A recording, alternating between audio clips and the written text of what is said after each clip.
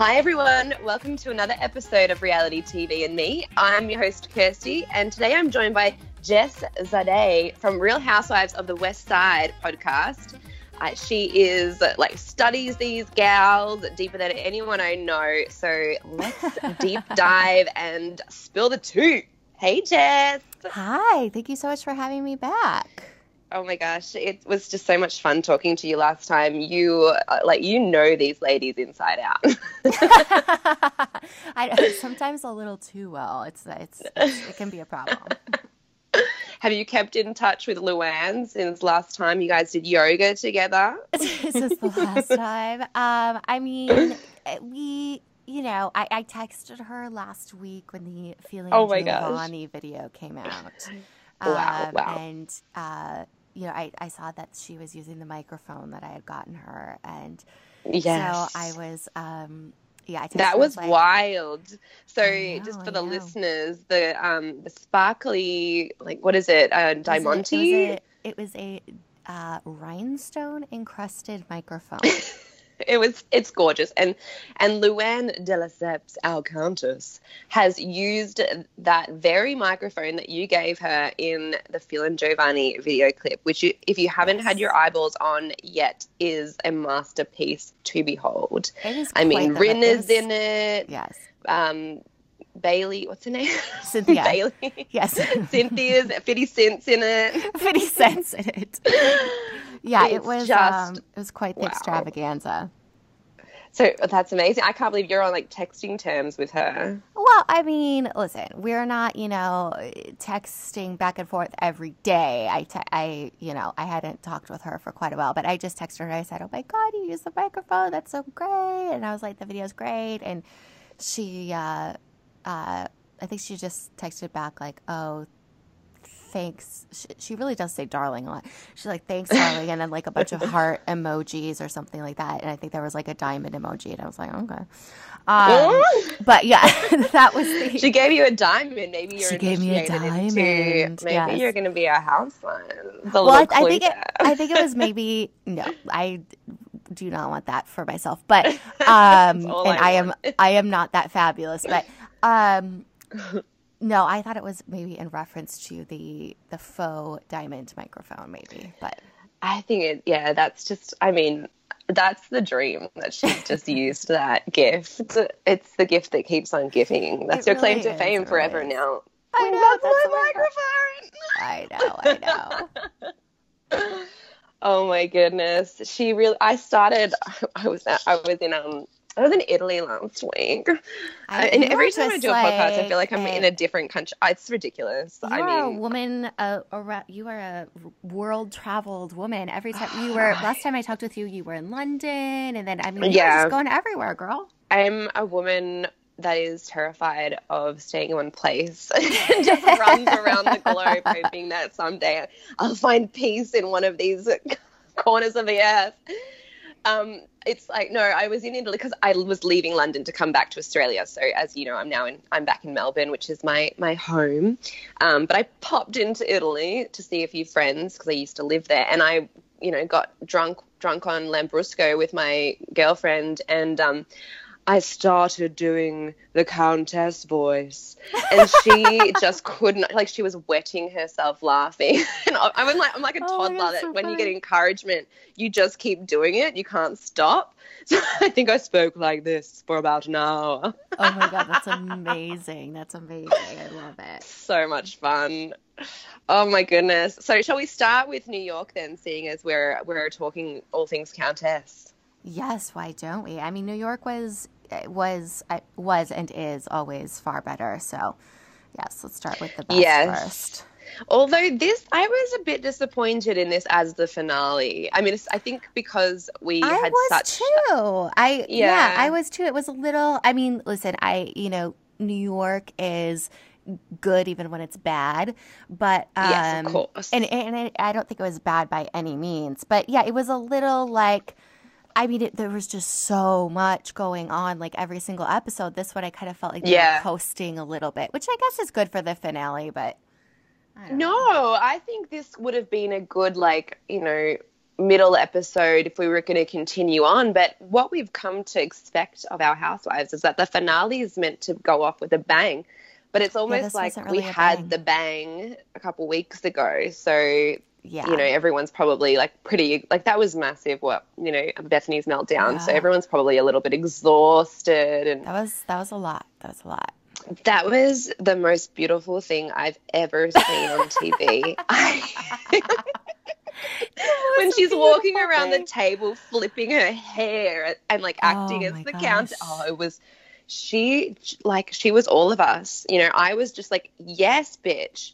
And you'd think that some of those ladies would turn around and be like, all right, like she went a bit far. None of them did, because they know that she's right. And I was so proud of her.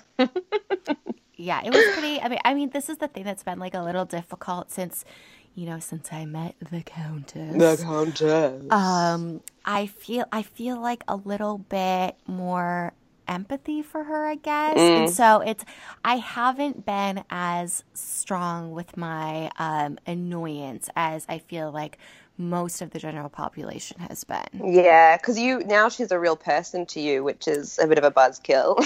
Yeah, it is a bit of a buzz. But yeah, I mean, when we when we were in the car on the way to you, I mean, we really did. I mean, and listen, I could know how crazy it sounds. I know how crazy it sounds. I mean, the whole thing was crazy. As soon as after it happened, after I dropped her back off at her hotel, I texted my husband and I said, I just did yoga with the Countess, to which he replied, what? And he's like, what are you talking about? And I was like, oh, fuck, fine. I'll tell you later.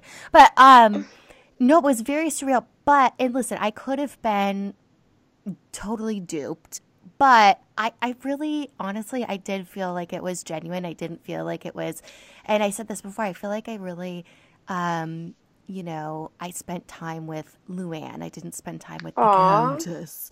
I think you would be, like, we know these women well enough after this 10 years that if she was being phony, and she is a very, like, overtly phony person at times, that you would know, like, you'd be able to feel it. Yeah, so just to recap, if I haven't, because it was a few weeks ago a little while ago that this happened, just for the listeners. So Jess went to Countess and Friends, and this was the next day. Is that right? Yes, my friend. So you got to meet my friend Eliza.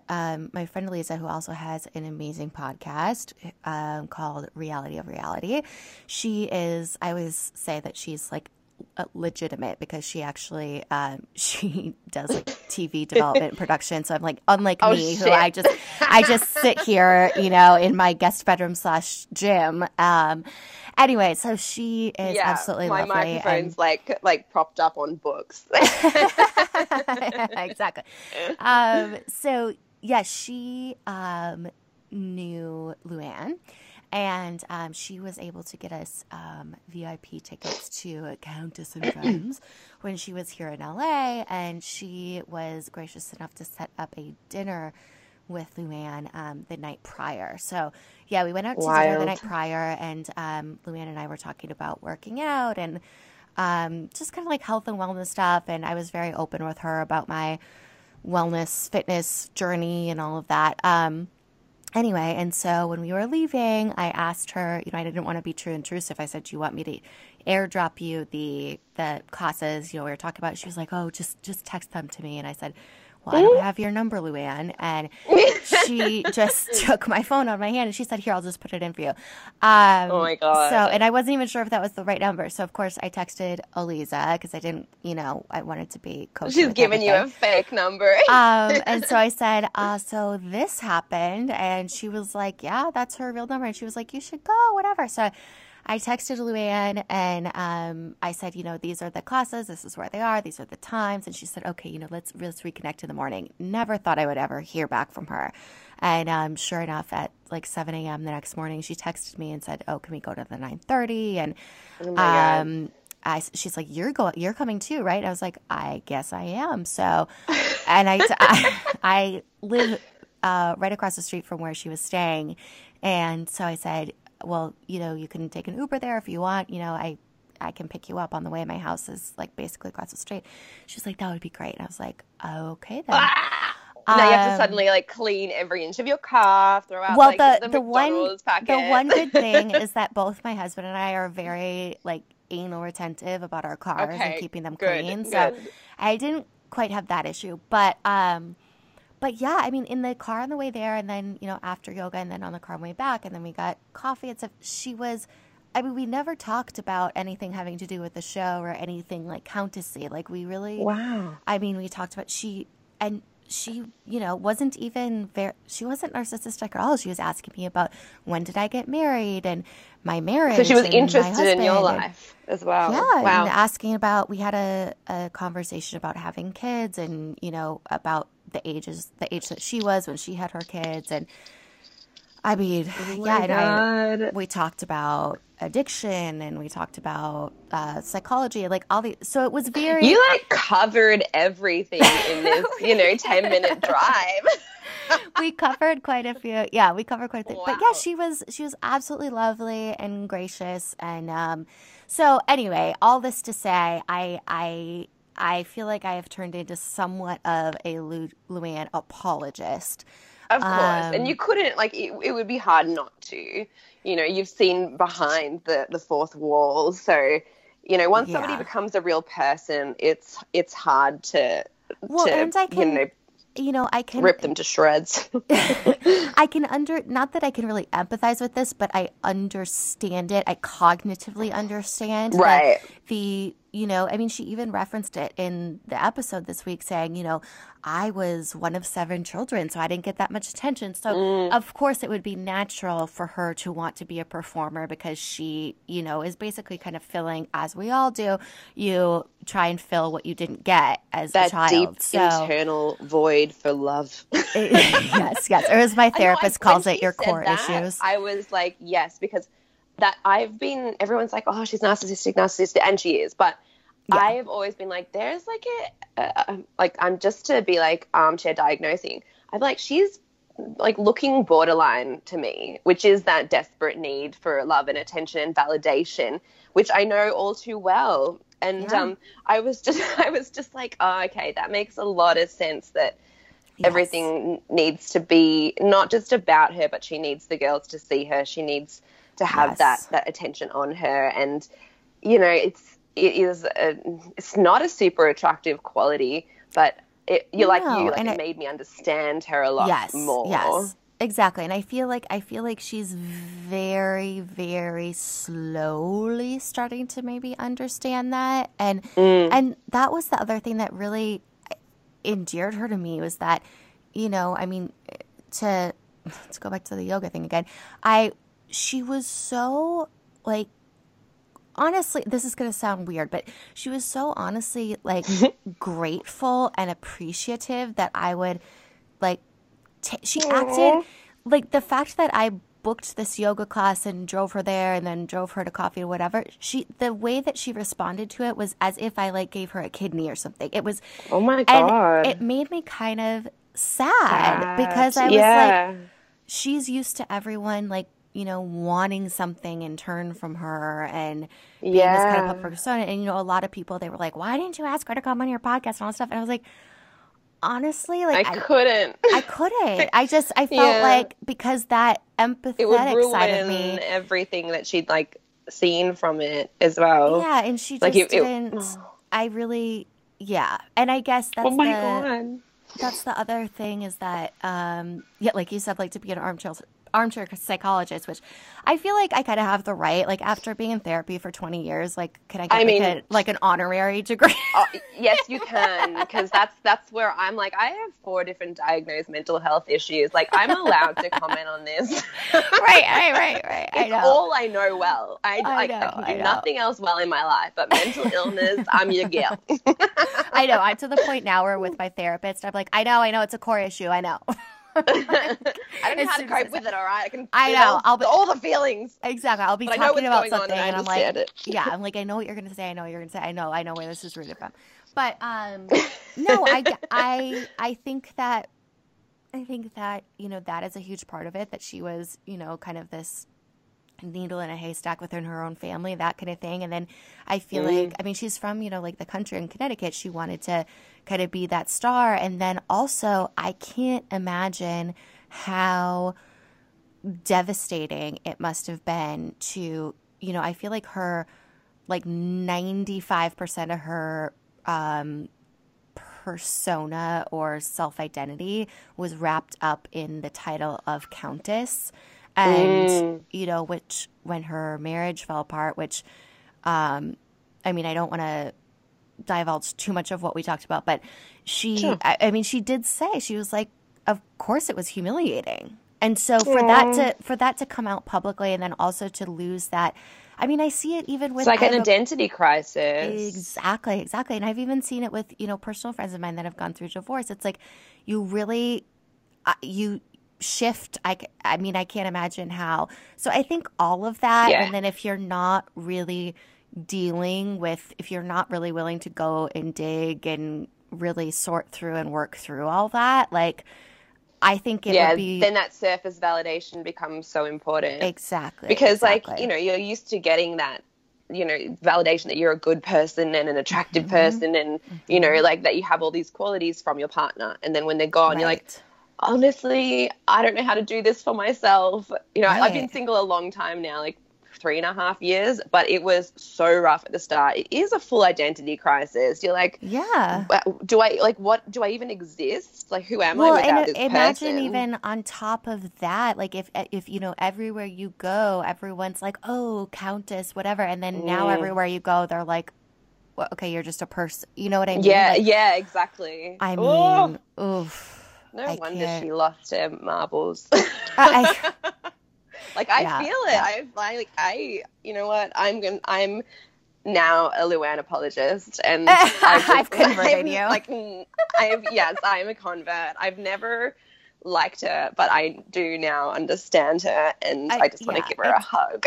I mean, that's how, and I don't know if this is a good thing or a bad thing, or maybe it's, I don't know, neither, but that's how I kind of, whenever people start to, I don't know, do something crazy or do something like, I don't know, something kind of like out of left field, I really do try to, I mean, listen, I'm not always great at it. Sometimes I do react right away, which is whatever. But I do try to go back and be like, okay, what do I think? Like, really put myself in their shoes and be like, because first of all, of course, I'm going to, you have to take accountability for your own things. But then try to be like, what do I think was really like the impetus for this or behind this, and what were they feeling, and was it, an insecurity about this, or was it, and then you can feel like, and then I feel like you can kind of understand someone's actions a little bit more. Yeah, and once you can understand, then you can forgive a lot more as well.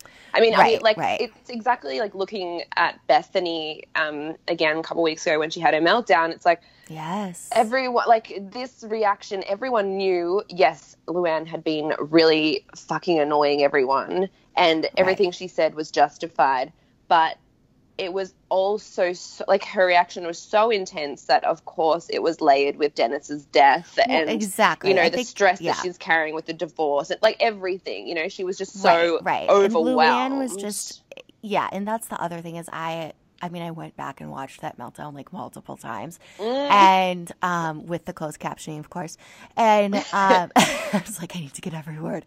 It was amazing. And about like halfway through her, like little tirade, I mean, I don't want to call it that, but I was like, this has nothing to do with Luann. I feel like, I mean, it did and it didn't, but I feel like Bethany probably has a lot of guilt because I think that she is very hard on herself, and, whatever the circumstances were at the time of Dennis's death, I think out of that probably grew a lot of guilt as well. And I think a lot of the things, like if you go back and watch it, a lot of the things that she was saying to Luann, I think she was probably saying to herself too. Yeah, that time was taken away from Dennis. And it's not like, I don't think Luann was probably asking for that, although I don't know. But yeah, you're right. She was probably like, well, if I hadn't done she wants someone to blame, right? If I hadn't done all of this stuff Right. for Luann, then I could have Right. been there more for Dennis. And that's not, like you Right. say, that's not about Luann necessarily. That's about her Right. choices. Yeah. Well, and she's but it's also fucking still tough. grieving, you know? I mean, Like grief what? He is died not 3 weeks before we started filming. That's madness. Yeah, it hasn't even been a year yet. And I Oh mean, my I gosh. know it's not the same dynamic, but I know like, it'll be 3 years this October since my husband's mother passed, and he's still going Still through grief. it. Yeah. I mean, So me it's- too. It's horrible. Like, yeah, I Yeah. mean, I lost a few people, 3 years ago. And yeah, you obviously it's like you have better days and it's easier, but then when the grief hits, it's like you're back to square one. It's not like it's softer grief. It's Right. just like Right. less days of it. So, Right. you know, Well, and like, especially shit, when the it gets early days. triggered. Yeah. Exactly. Yeah. No, Yeah. I totally understand her reaction. And yeah, all the ladies sort of just completely being on her side and understanding. I mean, it was an amazing moment in TV history and one that will go down in Housewives history. I think it's. I for sure. personally think it was better than Scary Island. It was. Yeah, me too. It was. I thought it, and honestly, I think it was so like such an iconic moment for New York also as well, because, and this is what, and I know people have said this many, many times, but like they, you know, after that like blowout fight, whatever, Luann comes back to the table and they literally just, they're like, okay, well, let's have dinner. It's totally fine. This is what these New York women do best. Yes. They are Yes. just like, okay, so, like, and even Bethany's like, yep, so, you know, that was a weird moment. Yeah, yeah. Well, I Like, think I think Luann did realize probably like it's not because, and this is I think the truth. The majority of, I was talking about this in therapy last week.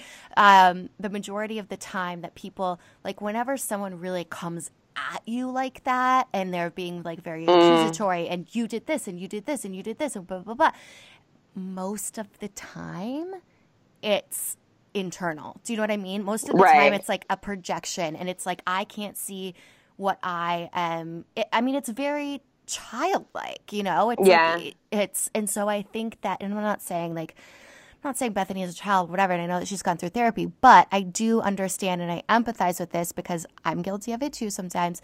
I was When say, you I are am this person. yeah, I mean, Rage. listen, we all are at sometimes because I think that when you get triggered in a certain way and it gets to that, because we all have that one deep dark little spot that if you get triggered in that that way, it's like fuck whatever you've learned in therapy or whatever self-development you've done on yourself, like your just initial reaction comes out. And so I think that Luann kind of, you know, realized that, or at least, you know, had the wherewithal to recognize that. And even when we had dinner with her, which was it was after they had stopped filming, but they had not filmed the reunion yet. She said, she's like, Bethany and I are fine. And, she, you know, I mean, she was That's amazing. And she said, she was like, listen, she's like, I love them all. They're all great, whatever. They're all great women. I've gone through a lot with them. And I mean, that says a lot. That's, you know, that's a maturity level that, I mean. These women can bounce back like they really can. None other. Like, I mean, I think these women above any other series understand, even above OC, which is, you know, our longest running, they understand it's a television show. And so I think obviously they bring their whole lives into each season, and it is incredibly vulnerable and real. But I think they all understand that, you know, at the end of the day, they're all going to be there next season. You can't really pick and choose who your friends are going to be, unless it's Carol, but no one cares. Unless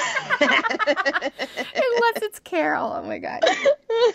But it's just like, you know, I feel like they really get that. So they try and, like, forgive as quickly as humanly possible and keep it going. Like, you gotta turn up, you gotta show up. And yeah, totally. What did Andy say about Lisa one day? He's like, just like, oh, was it Lisa? He's like, just touch it up. Like, get back out here. Like, touch up the makeup and get back out here. Get back out there. Yeah. And I think these women really get that. But I have to say, I'm confused by, like, why is why is New York finished? Like, New York started after Beverly Hills, and now it's Okay, I already was finishing. just talking about this morning. I think that, well, I know. I was just talking about this with someone this morning because, yes, I agree. Usually, New York starts like before Christmas time. I'm talking about like when it airs. It starts like before Christmas time, and then it ends like, I don't know, like around now, I guess. And then Beverly Hills starts like in the spring and goes to the fall. But remember how they said they were starting, because Dennis died in July? So they started, I think they usually start filming in like end of September, beginning of October, but they moved it up to like the first week of August or even the last week of July. Right. You think that was because of Dennis? Sorry, 1 second. I was joking, sorry. Don't be doing that. on nothing. On air. You're just very sensitive to Dennis's death. That's nice. It's very difficult for me to talk about. I know, it's tough. I think that, I think one, because of that, and then two, with Luann's stuff, I think there was so much going on that they were like, fuck, we have to, this is the dirt.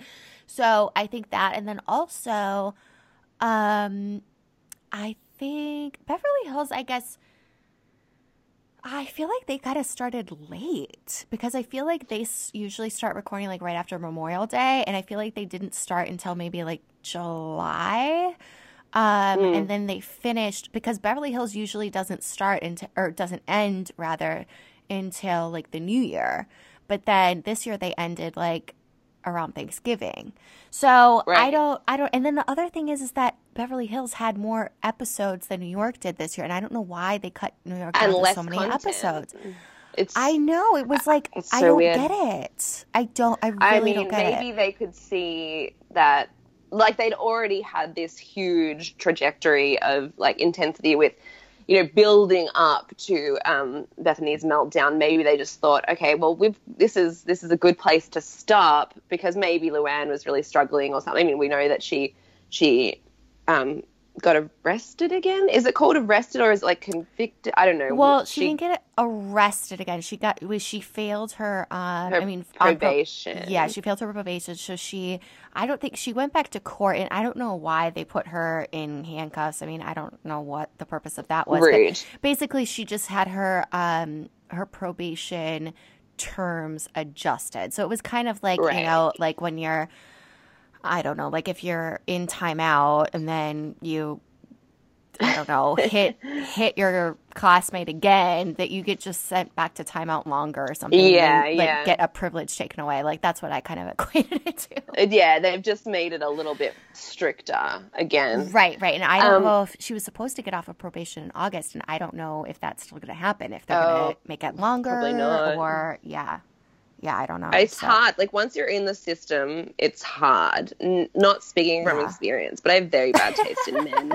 So I know bits and bobs. I think like once you've. Yeah, sorry, go ahead. Even if she does get it expunged at some point from her record, like, I mean, the press is always going to be. You know what I mean? It's like always. Everything is a Google search away. But exactly. It's not going to be forgotten about quickly. No, but with that said, though, she is resilient as fuck.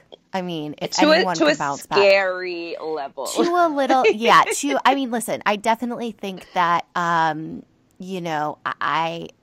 you would think that she would have hit rock bottom yet, but I don't think she has hit her rock bottom yet. I don't think so either. And like what I learned, because I don't know if you know, but my listeners certainly do. I have a history of addiction as well, and like what I learned going through that spiral is that like you think you've hit your rock bottom, and then you hit another one and another one and another one. You're like, okay, this isn't going to stop until you have to actually choose when your rock bottom is, because ultimately it could just be death. Like it could keep going until you die. So it's like, 100%. Or you end up in jail, so it's just like, all right, well, you have to kind of eventually decide that this is not the life that you want. And I don't know, she's very wrapped up in the cabaret. Exactly. Well, that's the other know. thing that I think is she's been almost, I don't want to say rewarded, but it's almost like her transgressions have she's, I think you're she's right. been a little Like bit in a way, rewarded she for it. has. Yeah. Yeah, so it's It's really hard to be accountable for that. And I totally I love that you're, so open about yours and your recovery. And Yeah. I totally I empathize with that, and I get that because that's basically what it came down to with me. I mean, my addiction wasn't alcohol, it was food. But Right. that's, it just really happened for me in the last year where I was like, I'm going to be 34 years old and I've spent the last 25 years of my life obsessed with food, Yeah. and whether it's binging and purging or just binging or restricting. Yeah. And I was like, am I really going to live the rest of my life this way? Like, and it got to that Exactly. point where I talked about it with my therapist, and I was like, I can't do this anymore. I just can't. Yeah. It's exhausting. And I was thinking of, eventually I want to have kids. And I was like, I can't have kids and be dealing with this at the same time. It's not going to work. Exactly. And so No, that's I why completely understand.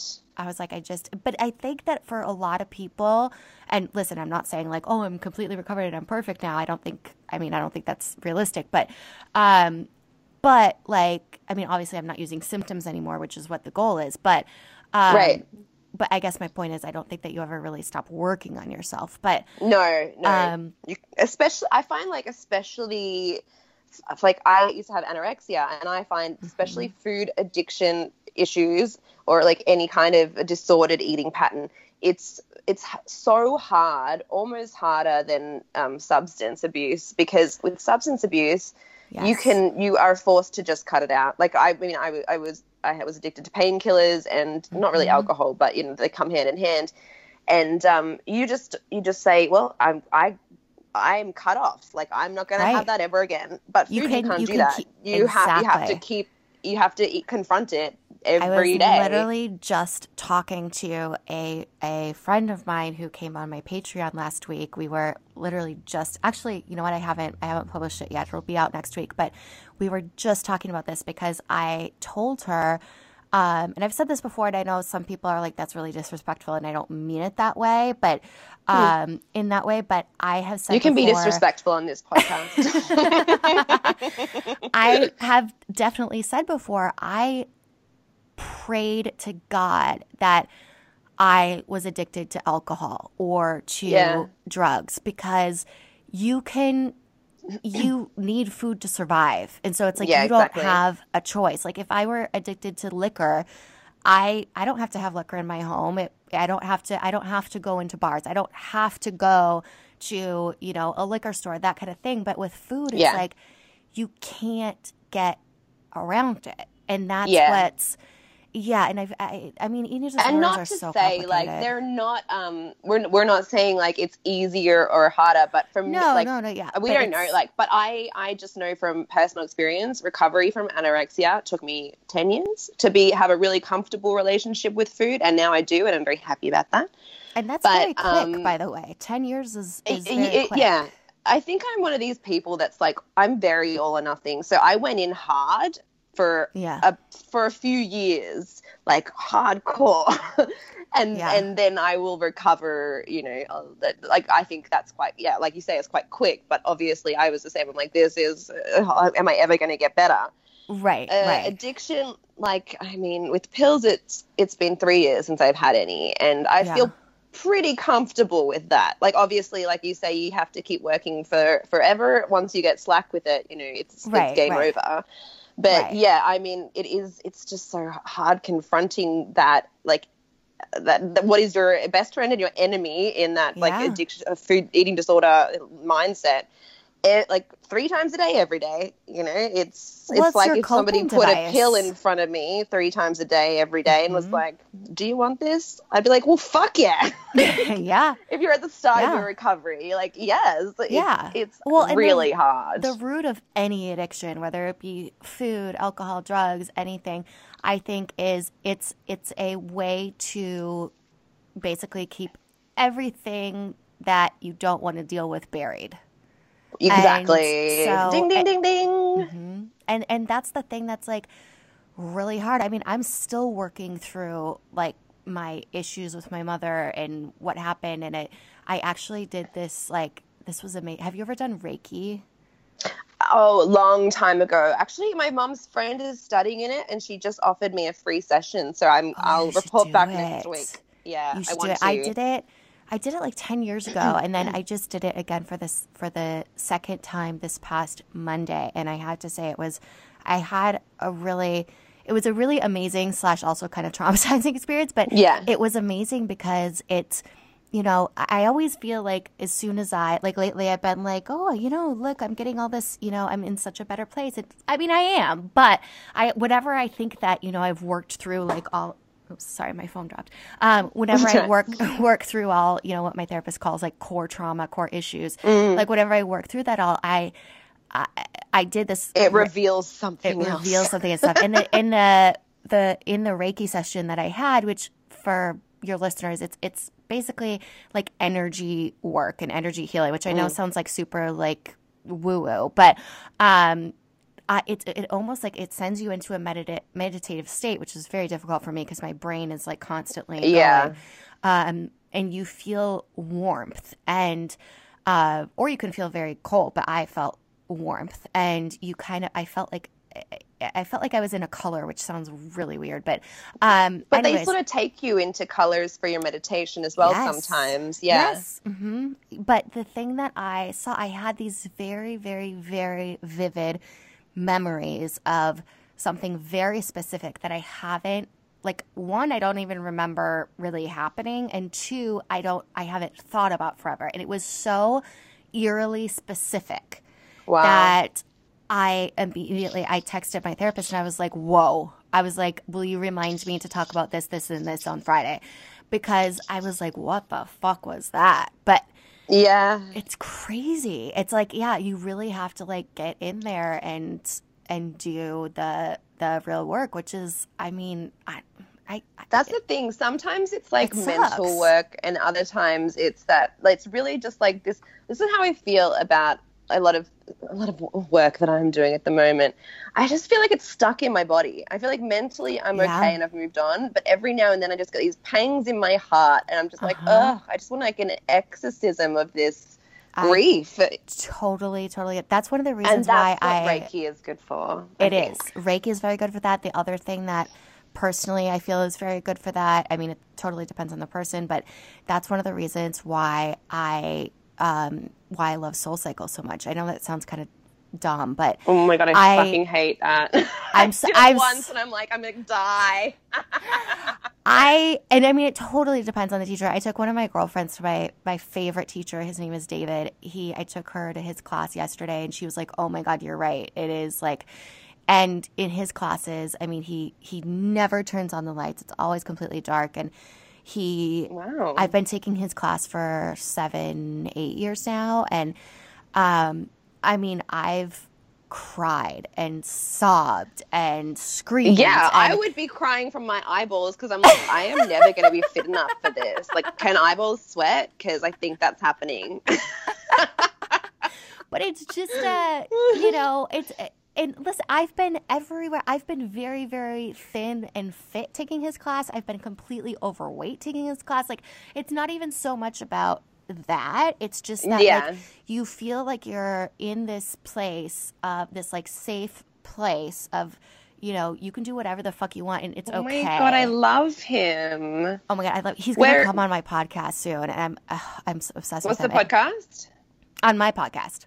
Oh, he's on your podcast. Well, great. Tell us his name again, just so that I can stalk him. Oh, yes. Follow him on Instagram. His name is David Zint, Zint. Okay. And he teaches at the West Hollywood and Hollywood SoulCycles. I'm starting a campaign to get him transferred to the Brentwood SoulCycle because it's close to my house. Oh, my God. I asked him yesterday. I was like, so you'll never go to Brentwood, will you? And he's like, well, and I was like, come on.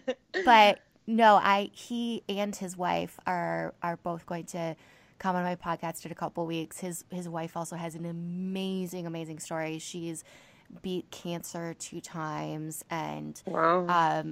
You know, beat depression, and she is it just every time she's riding in class and I look at her, I always think like, okay, like come on, like I can do this. If she like, can do it, I can do it. If she's doing this, I can. Yeah. That's awesome. Yeah. Anyway, sorry, we got totally off topic. So weird. Yeah. I mean, you know what? Like, I feel like I know you so much better, and I love it. But let's talk about these vapid bitches in Beverly Hills. I'm so sorry. I just took us down to, I was like, let's psychoanalyze the house.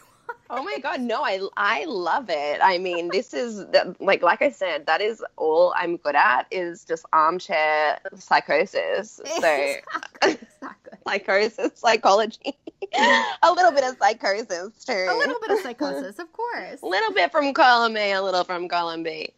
Oh yeah, that's so funny. I mean, I end up like talking about mental health and like addiction and all this shit every single episode. So I think my listeners are used to it by now.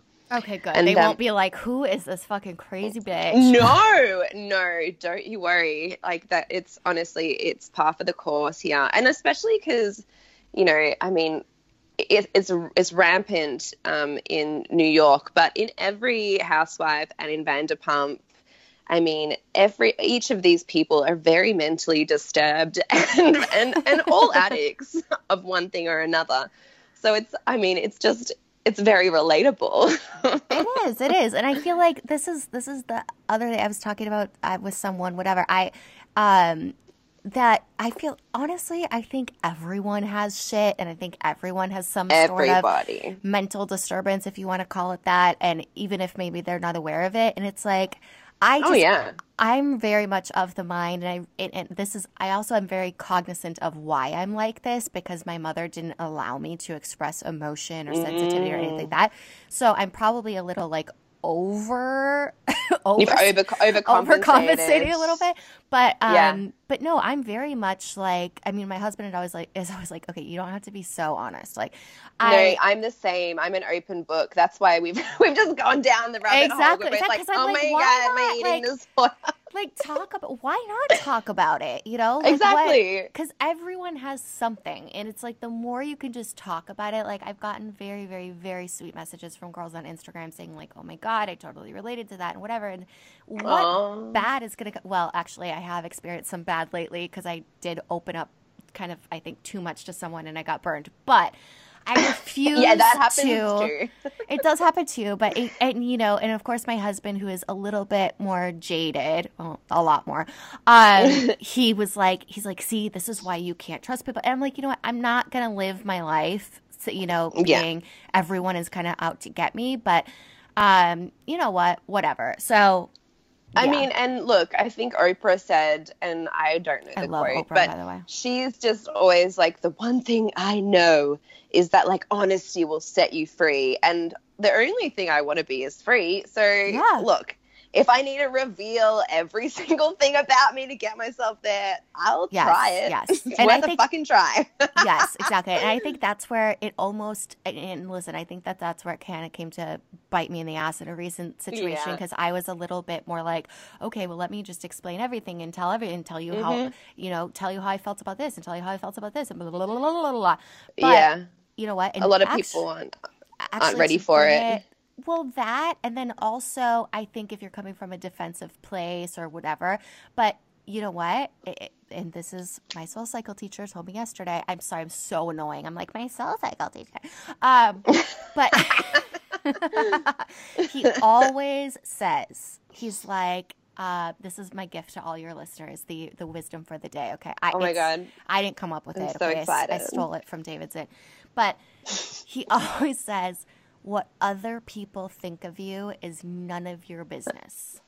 None of your business. Yes, write this down, guys. Write this down. I actually do have it written down in my notes in my iPhone because I have to look at it and remind myself because I really do. What other people think of you is none of your business. I mean, I love that. There is a caveat. If you're a dick and you're going around and like killing people and being a horrible person, then yeah, that is other people's business.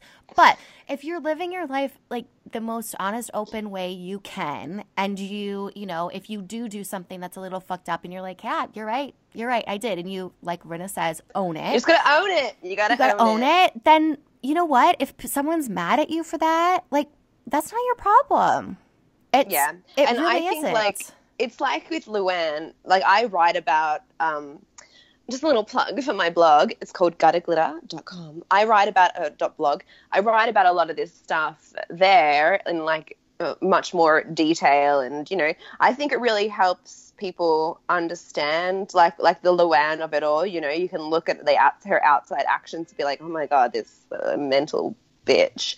And look, she is, and I am too. But at least if you can tell people the backstory, they'll be like a little bit more compassionate to your crazy. And I'm like, that works for me. I'm okay with that. Well, right. And I think if you come, I mean, yeah, I think sometimes I even like tell stories about random housewives to my therapist, and she thinks I'm like insane. But I'm like, by the way, this actually kind of reminds me of blah blah blah blah blah blah blah. And I told her about I was like, oh my god, I went to yoga with Luann, and she's like, what? Who? And I was like, Luann, you know the Countess, and she's like, Countess of what? And I'm like, come on, Luann, get with the program here. But nothing. Which is really funny because she actually, I found this out recently, and she's been my therapist for like 4 years. I'm like, how could you not tell me? But I recently found out that she is like legitimate friends with some of the, we'll just say some public people in Los Angeles area. In Housewives? And former. Oh my. Yeah. Baby Jesus. Oh my baby Jesus. Oh my god, that's amazing. But so I was like, you know, she's on Housewives of New York, and she's like, oh, I don't watch that. And I'm like, oh my god, dude, you gotta get with the program.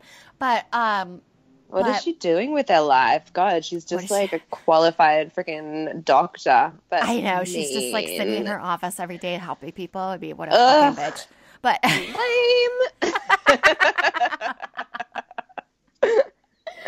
Oh my god, she does not have a fulfilled life whatsoever. But no, she was saying, she's like, it you know, when people do like these crazy things, and so this is where I was going with this. This is what reminded me. I was telling her kind of like Luann's backstory, because I was telling her what Luann and I talked about and whatever, and I was telling her, I was like, you know, I really like feel bad, and I feel so much empathy for her, and this and blah blah blah blah blah.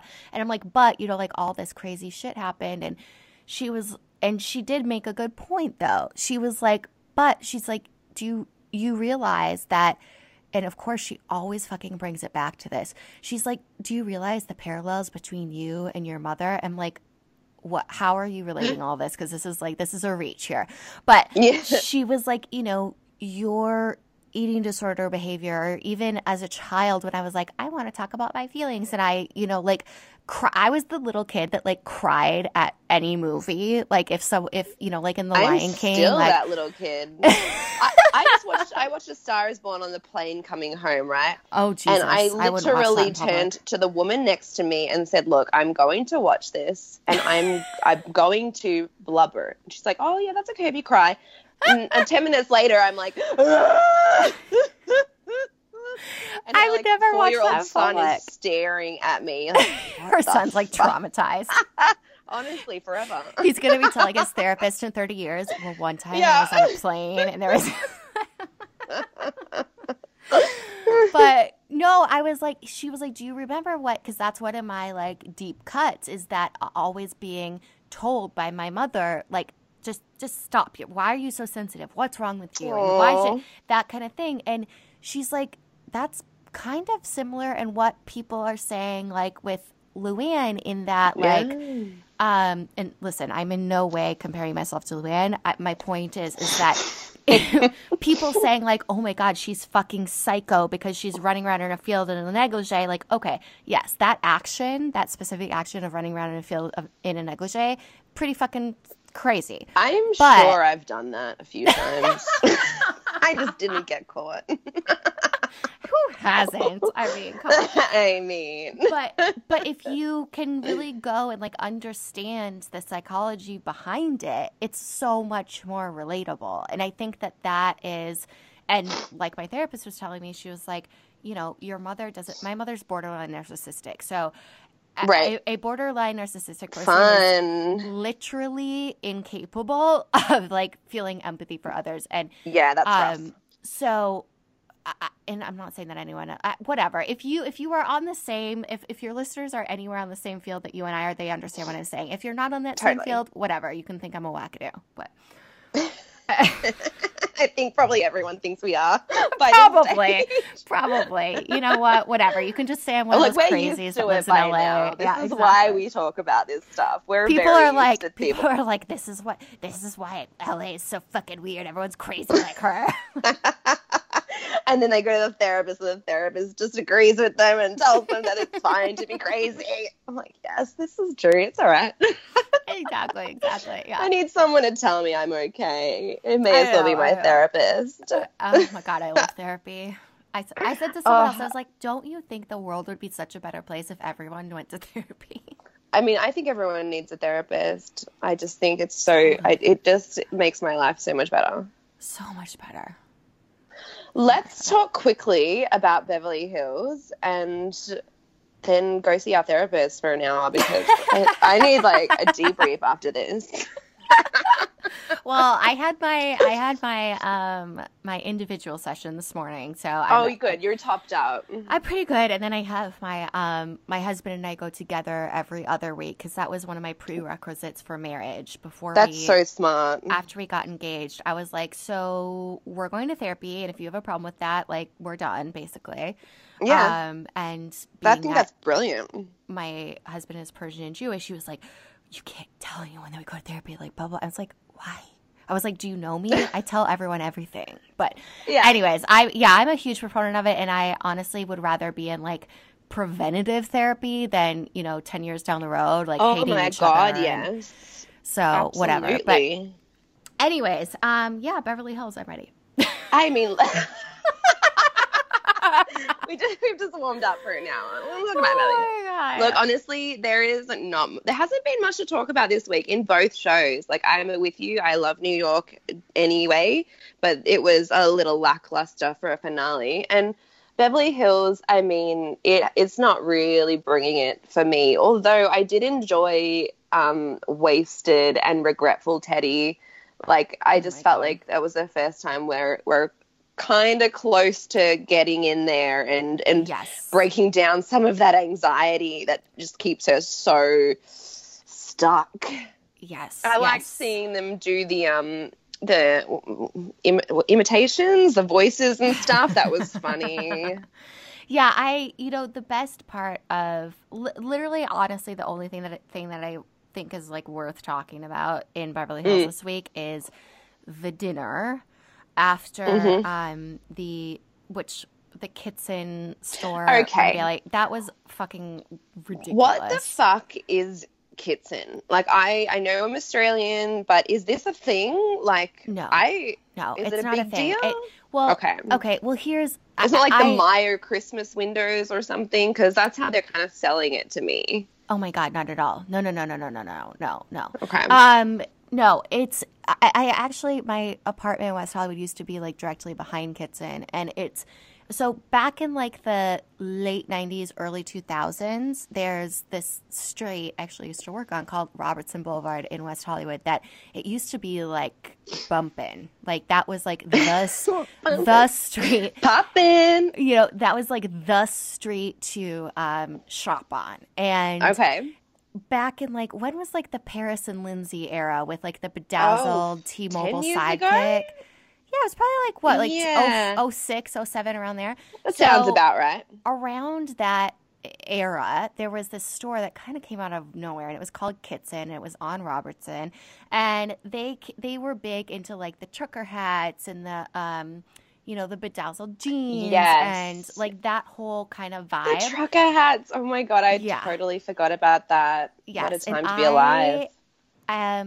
Listen, not to brag, but I still have a pair of sweatpants that I bought at Kitson probably circa, I don't know, I was still in college, so it must have been like 06, maybe somewhere around there.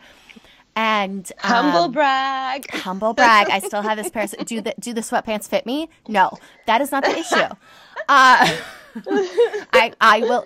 This is one of those. Not the point. Not the point. The point is that I will fit into those sweatpants again one day. No, but no, they literally. This was the era of like the juicy pants, and right. Yes. I had these pair of sweatpants that on the ass, on one side of the ass, it said the letter I and then a heart, and then on the other side of the ass, it said Kitson. And oh my God. I probably paid like something fucking ridiculous. I probably paid like $70 for these stupid fucking sweatpants. And they have like a hole in the crotch yet, you know, now. But I rocked those in 06 with like a white wife beater tank top. Like I was in. Oh my God, the wife beater. Oh yes, yeah. That was a thing. Oh yeah. With your sweatpants. I'm having flashbacks. You put some Ugg boots on. You wear like a neon pink bra underneath the wife beater. I mean, I was hot. Shit. Like Mean Girls-esque. Oh, yeah. Except we didn't cut the nipples out of them. Yes, no, I did not. But yeah, that was like my look, okay? That was the look I was rocking. Yeah, hot. Anyway, it's so like any youngins listening in 2006, that was a fucking smoke show, okay? Yes, it sounds ridiculous now. It was a smoke show. I mean, I kind of beyond. I mean, I kind of like still look like that at home, but whatever. I'm in my pajamas. Oh, I'm currently wearing sweatpants and like a button-down flannel shirt. Like I look amazing. Amazing. Like, when my husband comes home from work, I'm gonna be like, yeah, you should be really glad you married this. Yeah, baby, this is all yours. Aren't you happy? He just walks out again. I know, he's just like, fuck this. Like I better get go to the pub. Anyway, so that's what Kitson was, and then at the right after the stock market crashed in 2008, I mean, a bunch of things kind of went to shit, and that was kind of the beginning of the end, and Robertson kind of crumbled, and then when in the late, let's see, when did I get engaged? In like, I don't know, whatever that was, maybe 5 years ago, when I moved away from that neighborhood, it was really sad because you would drive up and down Robertson and it was literally empty store after empty store after empty store. Oh, that is sad. It was sad. It was a bummer. And at that point also, Kitson closed down, and I think they went like, I always equated it to, do they have Pinkberry in Australia, or is that just in the U.S.? No. So no, Pinkberry, it might even only be like in Southern California. I don't know. But it's like a frozen yogurt place. They were the ones that was also really, really popular during the Paris Lindsay days. It was the frozen yogurt that they only had one flavor. It was like a tart, unflavored. And then they marketed themselves as like healthy frozen yogurt. So it would be like tart, unflavored frozen yogurt, and then they only had like, quote, healthy toppings. I mean, now they have everything, but whatever. But Pinkberry, it started as this like little yogurt store in West Hollywood, and then all of a sudden there was one on like every corner. Like they thought they were Starbucks, and then I think they were like literally on the verge of bankruptcy, and now I think there's like 3 Pinkberries in like all of Los Angeles. So Kitson, I love Froyo. I love Froyo too. So Kitson was kind of like that. They started with the one store in Robertson, then they had a men's store, then they had a kids store, then they had these little like pop-up shops all over, and then all of a sudden they closed down, and the rumor was like, oh my God, it's done, it's the end of an era, whatever. Then like literally a month later, they were like, oh, we're back. And so I don't know if it was a publicity thing, whatever, but needless to say, it is back on Robertson in the same space, but they no longer have the men's store, kids store, whatever. It's all in one store. And now they just have like overpriced sweatpants and like Voluspa candles that are like really crazily marked up and whatever. But the window... I probably drove by the Beverly Beach window because I guess it was like around Christmas time. But I didn't realize, and I lived in West Hollywood for like 10 years. I've lived in LA for, I don't know, since 2003. I never knew that, or I've never heard that the Kitson window is like a thing. You should care about it. I've heard about like the Neiman's Christmas window. Yeah. But I've never heard about the Kitson window. Yeah, okay, so it's not a thing. And like, no. I mean, look, the reveal was lackluster at best. And best what Camille said. Yes. She's like, do you know what she said? with a trash bag. Yeah. And it was. It was like a garbage bag over a fucking. And also the way that they shot it, they made that window look much larger than it really is. Oh, really? It is, and it didn't not look that big. You know what? No. They had that scary little creepy kid mannequin that reminded me of freaking Pompeii. I mean, like the ruins. It was tough stuff. It was difficult. And this is the other thing. I loved how at the whatever her, I don't know if she called it like a store in store or what she called it, but at the like grand opening, it was literally the cast. And then did you see how she had like, tough. How she had like 2 bikini bottoms and like all this stuff. And I mean, listen, I'm not a frequent visitor to Kitson, so I'm maybe not the best Why person not? to ask about this, but I didn't even realize that she had a store in store there. So look, it might have just been for a hot minute, but that was. I mean, I don't even need to know what diamond sand is. It's just. It honestly was just an oversized sandbox, and it was it had like creepy vibes about it. It did. I'm sorry. That little kid. I have nightmares about him. That was the whole thing was just awkward, and then I love how they got in like the Sprinter to go to. I love that they went. First of all, they went to a restaurant that's literally in the Beverly Center, which if people in LA don't know, the Beverly Center is like, it used to be like a good mall like back in the 90s, but now it's kind of like they tried to remodel it, but it's like Right. But also it's literally across the street from, I mean, you could walk there in like a minute. It's around the corner. So I love how God. They all got in the Sprinter like, we're gonna go to dinner, and they were like, oh, we're here. Oh, it's tough. Yeah, I went on a date when I was in the UK. I don't really date, but I thought I'd give it a crack. Instant regrets. The guy was a chef, talking it up big time, how he was going to make me this incredible dinner, like steak dinner and dessert and all this stuff, and choose the wine that went with it. He took me to this chain pizza store called Pizza Express, which I don't know if you have in America. It's basically Pizza Hut. I'm like, are you fucking kidding me? I just sat there angry for an hour, ate my shitty pizza, and got on the bus to go home because I don't have a car because I was living in a foreign country. Hilarious. That is how I think about these women going to the mall. The mall. I mean, actually, my husband and I, the restaurant, it's not really in the mall. It's like at the bottom floor of the mall, and you enter from like the outside. And actually, that restaurant, my husband and I went there like for breakfast one day because, I mean, this is what you do when you're married. You go to Nordstrom Rack on a Saturday morning. Like, that's my life now. Oh my God, I love that. I want that life. I mean, it's not really that great, but no, I am very grateful. But no, I'm very happily married. I mean, listen, it's rough, but you're like, I'm married. I'm married. You know, it's a daily struggle. I was just talking about this with someone the other day. Like, you know, the people that put on their Instagram, like, I am so grateful for my husband. He's the light in my life. I'm the one if you I follow married me my best friend. Oh my God, fuck up. You know, seriously. But if you follow me on Instagram, you'll see like the other day, my husband for 2 days was like, where's my iPad? I'm like, I don't know, dude. Like, retrace your steps. And he's like, and then I was asking him, I'm like, well, did you check here? Did you? Yeah. And I'm like, did you look in the couch? And he's like, yeah, I looked in the couch. And so then he goes to the bathroom. Literally the first cushion that I move, it's fucking there. No. And I screamed through the whole house. I was like, I found it. And so I put it on Instagram. I'm like, this is the shit that I deal with. Like, that's a real marriage. Like, that's real life. But, like, no, my husband's not my best friend. My best friend is, I talk to her about, I'm like, oh my God, I'm so bloated. I got my period today. And, like, we go into detail about our if you try to have that conversation with your husband or your boyfriend, they're like, ew, why are you telling me this? Yeah, no, my husband freaks out if, like, in the bathroom, if he sees, like, a tampon wrapper in the trash, he's like, ooh. I'm like, oh my God, fucking grow up, dude.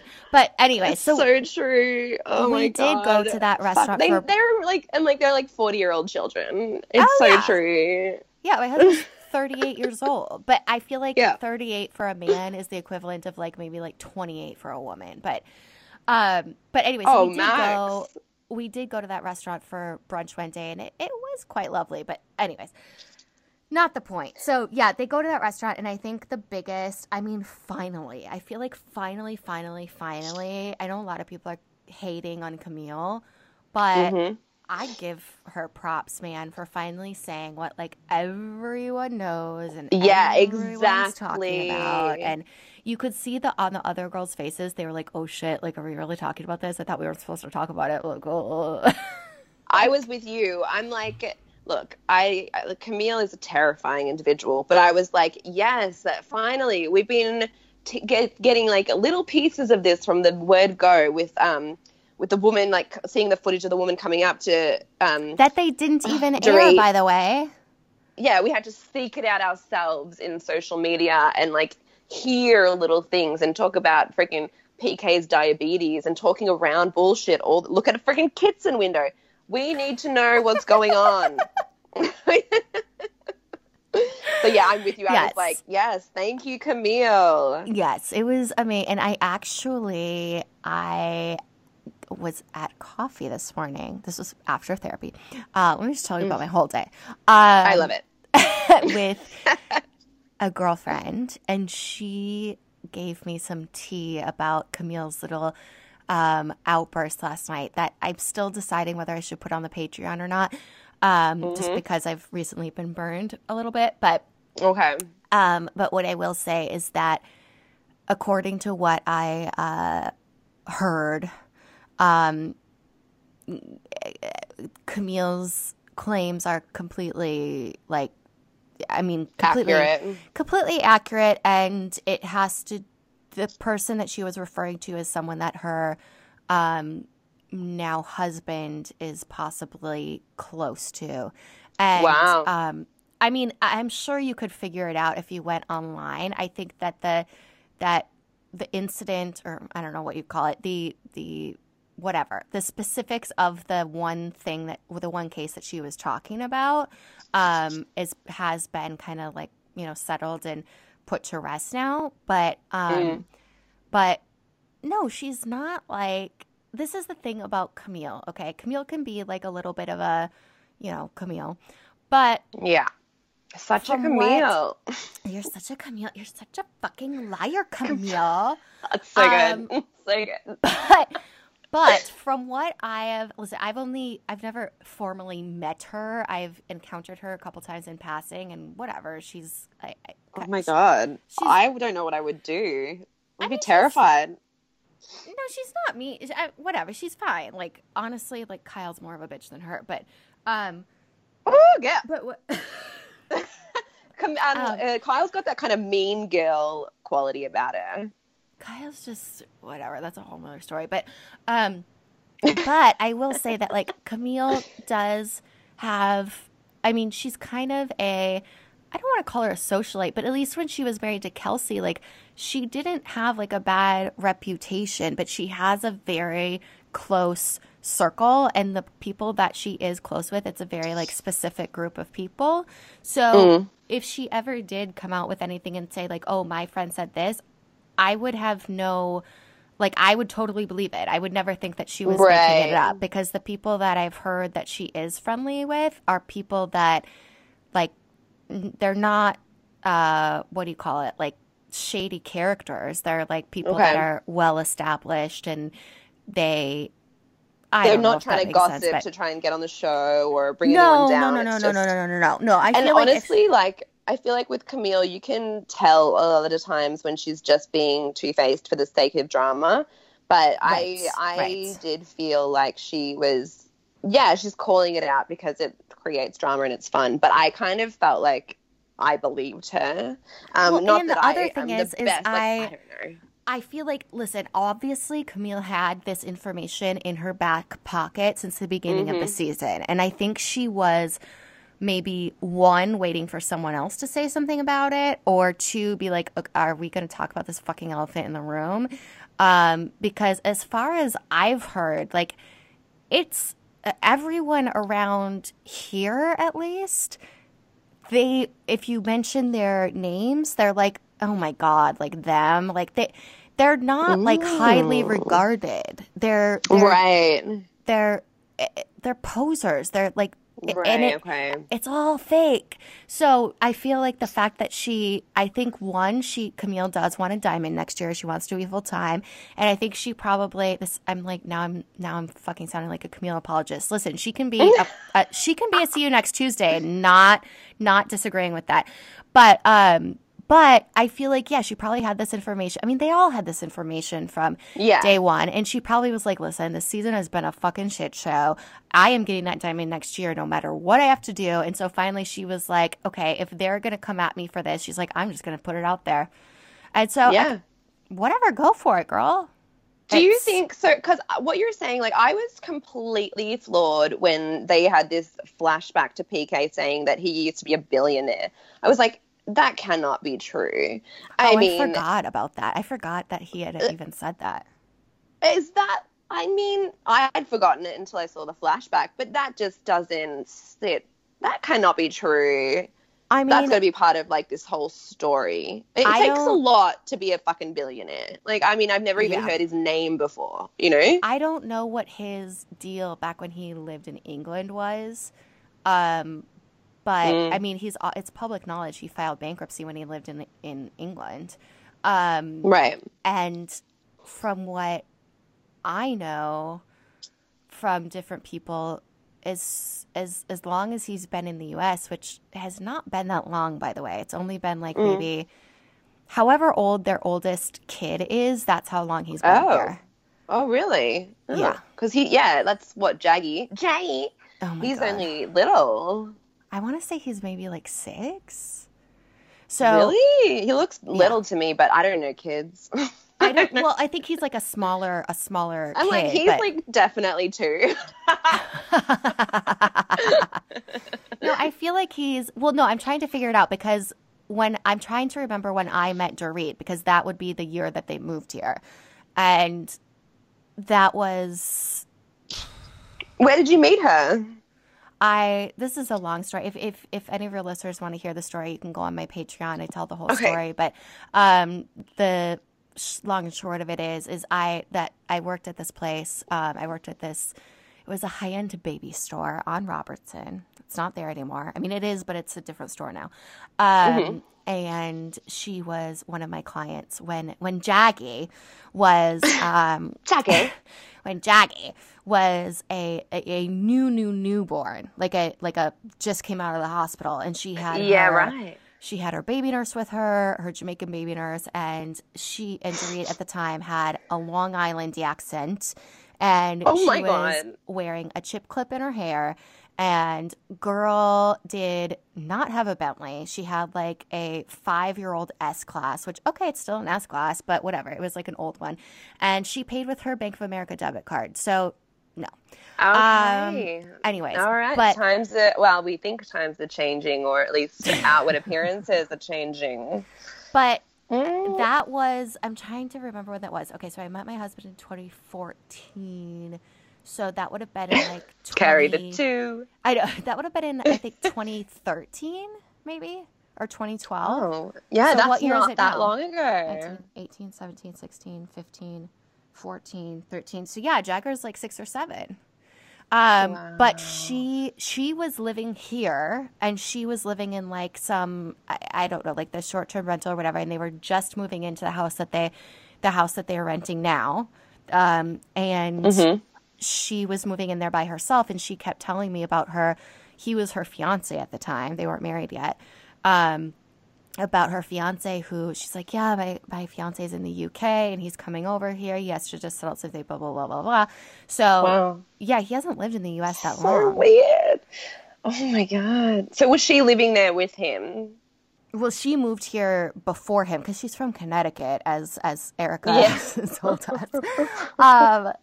Nothing against Connecticut. That is so funny. She had a freaking Long Island accent. That's hilarious. Yeah, she had it. Which that's the other thing that's like weird is that I don't know. I mean, I'm from Connecticut and I don't have an accent, but but I think she lived in New York for a long time, and she. But did she ever live in the UK? No, I don't think so. I mean, I think where does it freaking come from? It's so weird. I can't get around it. I mean, her parents are Israeli, so I don't think she ever lived in Israel. But Israeli people have a completely different accent than a British accent. Yeah. I mean, and look, I've lived in Italy and I've lived in the UK both for not long, but 8 months each. And I have a British, my dad's got a British accent, my mom's got a Canadian accent. And I have a pretty strong Australian accent. Yes. Like, I mean, if there was anyone that was going to sound like Dorit, it would probably be me. And it's very difficult for me to sustain this accent, although I do like it. You do sound quite amazing with it. But yeah, Thank you. I don't know if, she's like, I've traveled the world and blah, blah, blah. I'm sure that she probably like went and like shacked up with PK while he was probably in the middle of his divorce or something when he was in London. But I don't know if I would quantify that as living there. But then the other thing that just occurred to me is because her parents have been on the show and her parents have an Israeli accent. And my husband is Persian Israeli, and I mean, he didn't move to the States till he was 10. And of course, his parents always either spoke in Hebrew or in Farsi. And so he has I don't know, kind of a mixture of like, some people think he's Israeli. Some people think he's Italian for some reason. I don't know. But, and then some people think he's Persian. So his accent is more close to like Dorit's parents. But then if she's going to have any accent, she would have more of like an Israeli accent. So weird. So it's so weird. I don't fucking know. But yeah, Who knows? And then I ran into her a year later after I stopped, because I quit my job, and I quit my job pretty soon after she was my client, like within months. And then a year later I ran into her at LAX, and she and PK were going on their honeymoon to the Bahamas because it was on a flight to Miami. And so I guess they went then from Miami to the Bahamas. And I ran into her and she was like, oh my God, hi. And I was like, oh, how's your baby? Whatever. And blah, blah, blah. And didn't have an accent there either. So it's just for filming. Oh my God. So I don't know. I really don't know. And then I even asked that's so weird. I even asked Eden about it because Eden filmed with her too. And I was like, okay, so did she have an accent when she was around you? And she was like, honestly, she's like, I didn't know the accent was fake because she said that when Dorit first introduced herself to Eden, she had the accent. And Eden's dad, who was Fidel Sassoon, I didn't even know this, that Eden's dad was born in England and that he was raised in London, and her dad, I guess, had a British accent, which Eden doesn't have a British accent, by the way, but her dad had a British accent. And so I guess Eden asked Dorit, she was like, oh, like you're British, like where are you from? Like, oh, my dad's from London, whatever. And then Dorit was like, oh, no, like I'm not British, but my husband, whatever. And then Eden was like, I forget who she said she talked to, but one of the girls on the show, she's like, wait, so she's not British? And they were like, okay, here's the deal. And they were like, no, it's a we fucking don't shit show. know. Yeah, exactly. And then it's so weird. Like, I mean, I know for myself, I certainly say some words sound more American because of my mum, and certain words sound more British because of my dad. But generally, I'm a very broad Australian accent. But I mean, and look, I don't have a great sense of self. So when I do go overseas, I know, like, if I go to Canada, I fall into a Canadian accent very quickly, and probably same with British. Like, it's really ridiculous. But you would think she's living in America, even if she was similar to me and actually lacked an American. She's an American. You're not falling away. Like, you fall into the accent of the country you're in. If anything. Exactly. If anything, she should be talking like a Valley girl or something, which exactly. I know it's you don't have to. Weird. No one has to at me. I know I've been called, like, people have told me I sound like a Valley girl before. I'm not offended by it. It's fine. Oh my God. I think that's a compliment. That's my favorite accent to do. Really? Oh my God. And I swear to God, if there is an Australian Valley girl voice, I have it. Australian Valley girl. I know. It's like Outback Valley girl. I mean, I don't know. me see if I Sorry. can do one. I don't know. An Australian accent is like, I don't even know how to do an Australian accent. I don't know. I think it's just like I just sound like a bimbo is what people are saying. I don't know. Oh, no, Like the I other day I got accents. called out. I was just in a shop, clothing shop, and I must have said something, and the girl's like, "Oh my God, do you watch Schitt's Creek? You sound like Alexis." You And I'm sound like, yeah, it's the bane of my Alexis. existence.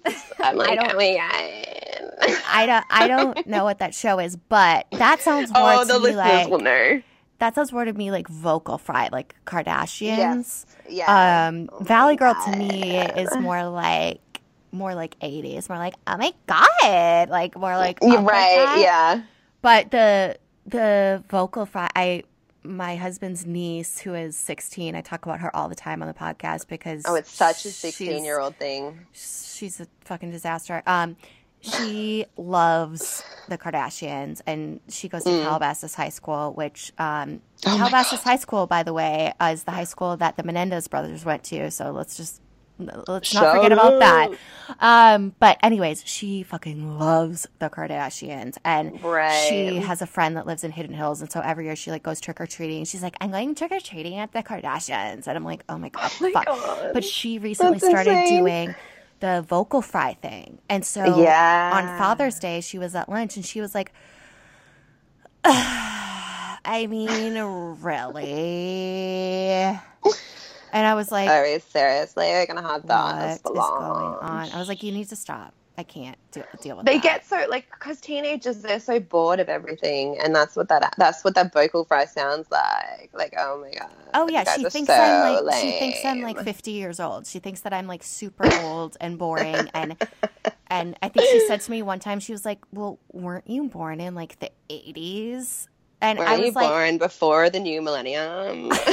I was like, Before okay, you know what? Y2K? The 80s were not that long ago. I still think the 80s were 20 years ago, but they weren't. I know. I still feel like I'm 16 until I meet a 16-year-old, and then I'm like, oh my God, I am 140. I get really traumatized when, like, at the grocery store, when you're checking out and it says, like, to buy cigarettes, you have to be born, like, after this year. And it used to be, like, oh my God. I think now it says that, like, if you have to be born in, like, 2001 or something. And I'm like, what the fuck? Yeah. And you see, like, people, P-platers, and their license plate has, like, the year at the end. And I'm like, you're not allowed to drive. Get out of that car, missy. Wait, in Australia, their license plate says the year that they were born? No, but, like, often, like, people will put, like mine would be KM, Kirsty Moore, like, 88. Like, you design your own license plate, you know? And so they'll put, like, I don't know, like, whatever it is these days, like 06 or something. I'm like, you can't, you're a baby. You can't be driving. That's so so insane funny to me. That's so funny. Oh, my goodness. Oh, well, we need to wrap it up because Yes, I we could do. literally talk about, like, all of our issues all day. But Issues all day. this is, like, our issues and our accents and our, eating disorders. I mean, it's, we can just hang on the line. I and mean, shoot the I shit. know. I have to go record But- a podcast about Faye Resnick now. The The which morally is the corrupt. morally corrupt Faye Resnick, yes. So Well, that sounds important. Is that going to be on your Patreon or your normal podcast? no, that will be yes. I know my life is so I was being important. I know. serious. No for. I love that you're being. I was on the phone with someone yesterday, and she's like, "Well, what does your day look like tomorrow?" I'm like, "Well, I have therapy in the morning." I sound like the most disgusting person in the world. I'm like, I have therapy in the morning, then I'm going to coffee with my friend, then I'm going to Pilates, then I have to record 3 episodes about like fucking like what is my life? I mean, I don't am know. obsessed. I have to schedule in my naps. I'm like, you can't. I'm not seeing you. Then I have a nap for an hour and a half, and Like I'm like, Dorinda. then I'm going to Pilates. Then I'm going to Pilates. Although I do have to say, so I don't sound like such a fucking vapid bitch. I do feel like the thing that helps me feel like not like a horrible person is I do volunteer with the sisterhood at my synagogue, and See, so there you I am doing that on go. Tuesday. You're So a good person. I'm not a horrible person, but anyways. So. I'm good to animals. Oh yes, I'm very I'm good like to trying animals to think too. of anything that I do that's good in the world. I recycle sometimes. I recycle. I use paper straws. Yes, where available. Where available. I donate to Vanderpump Dogs. Oh, that's cute. I have 2 rescue dogs. I did not shop. I adopted.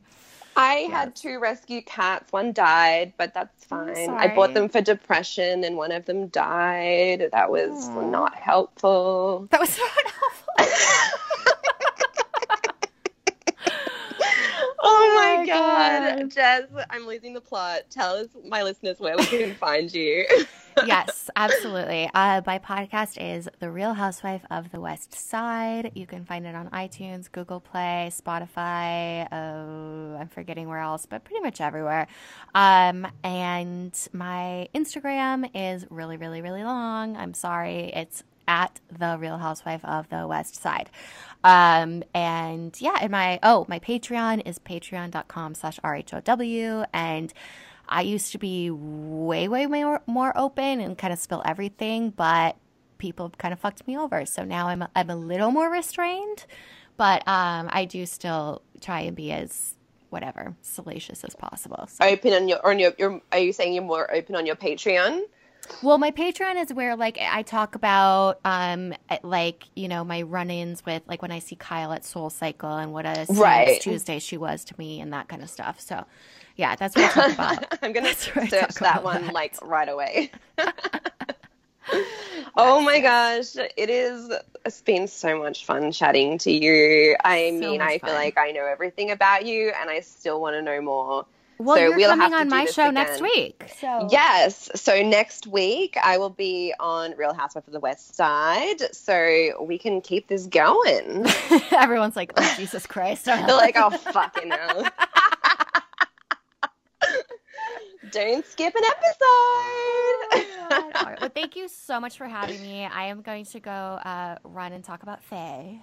So. Oh my God, have so much fun. I'm jealous. Although we got a little sneak into the Faye Resnick this week, but not too much. We kind of did. So that'll be fun. Yeah.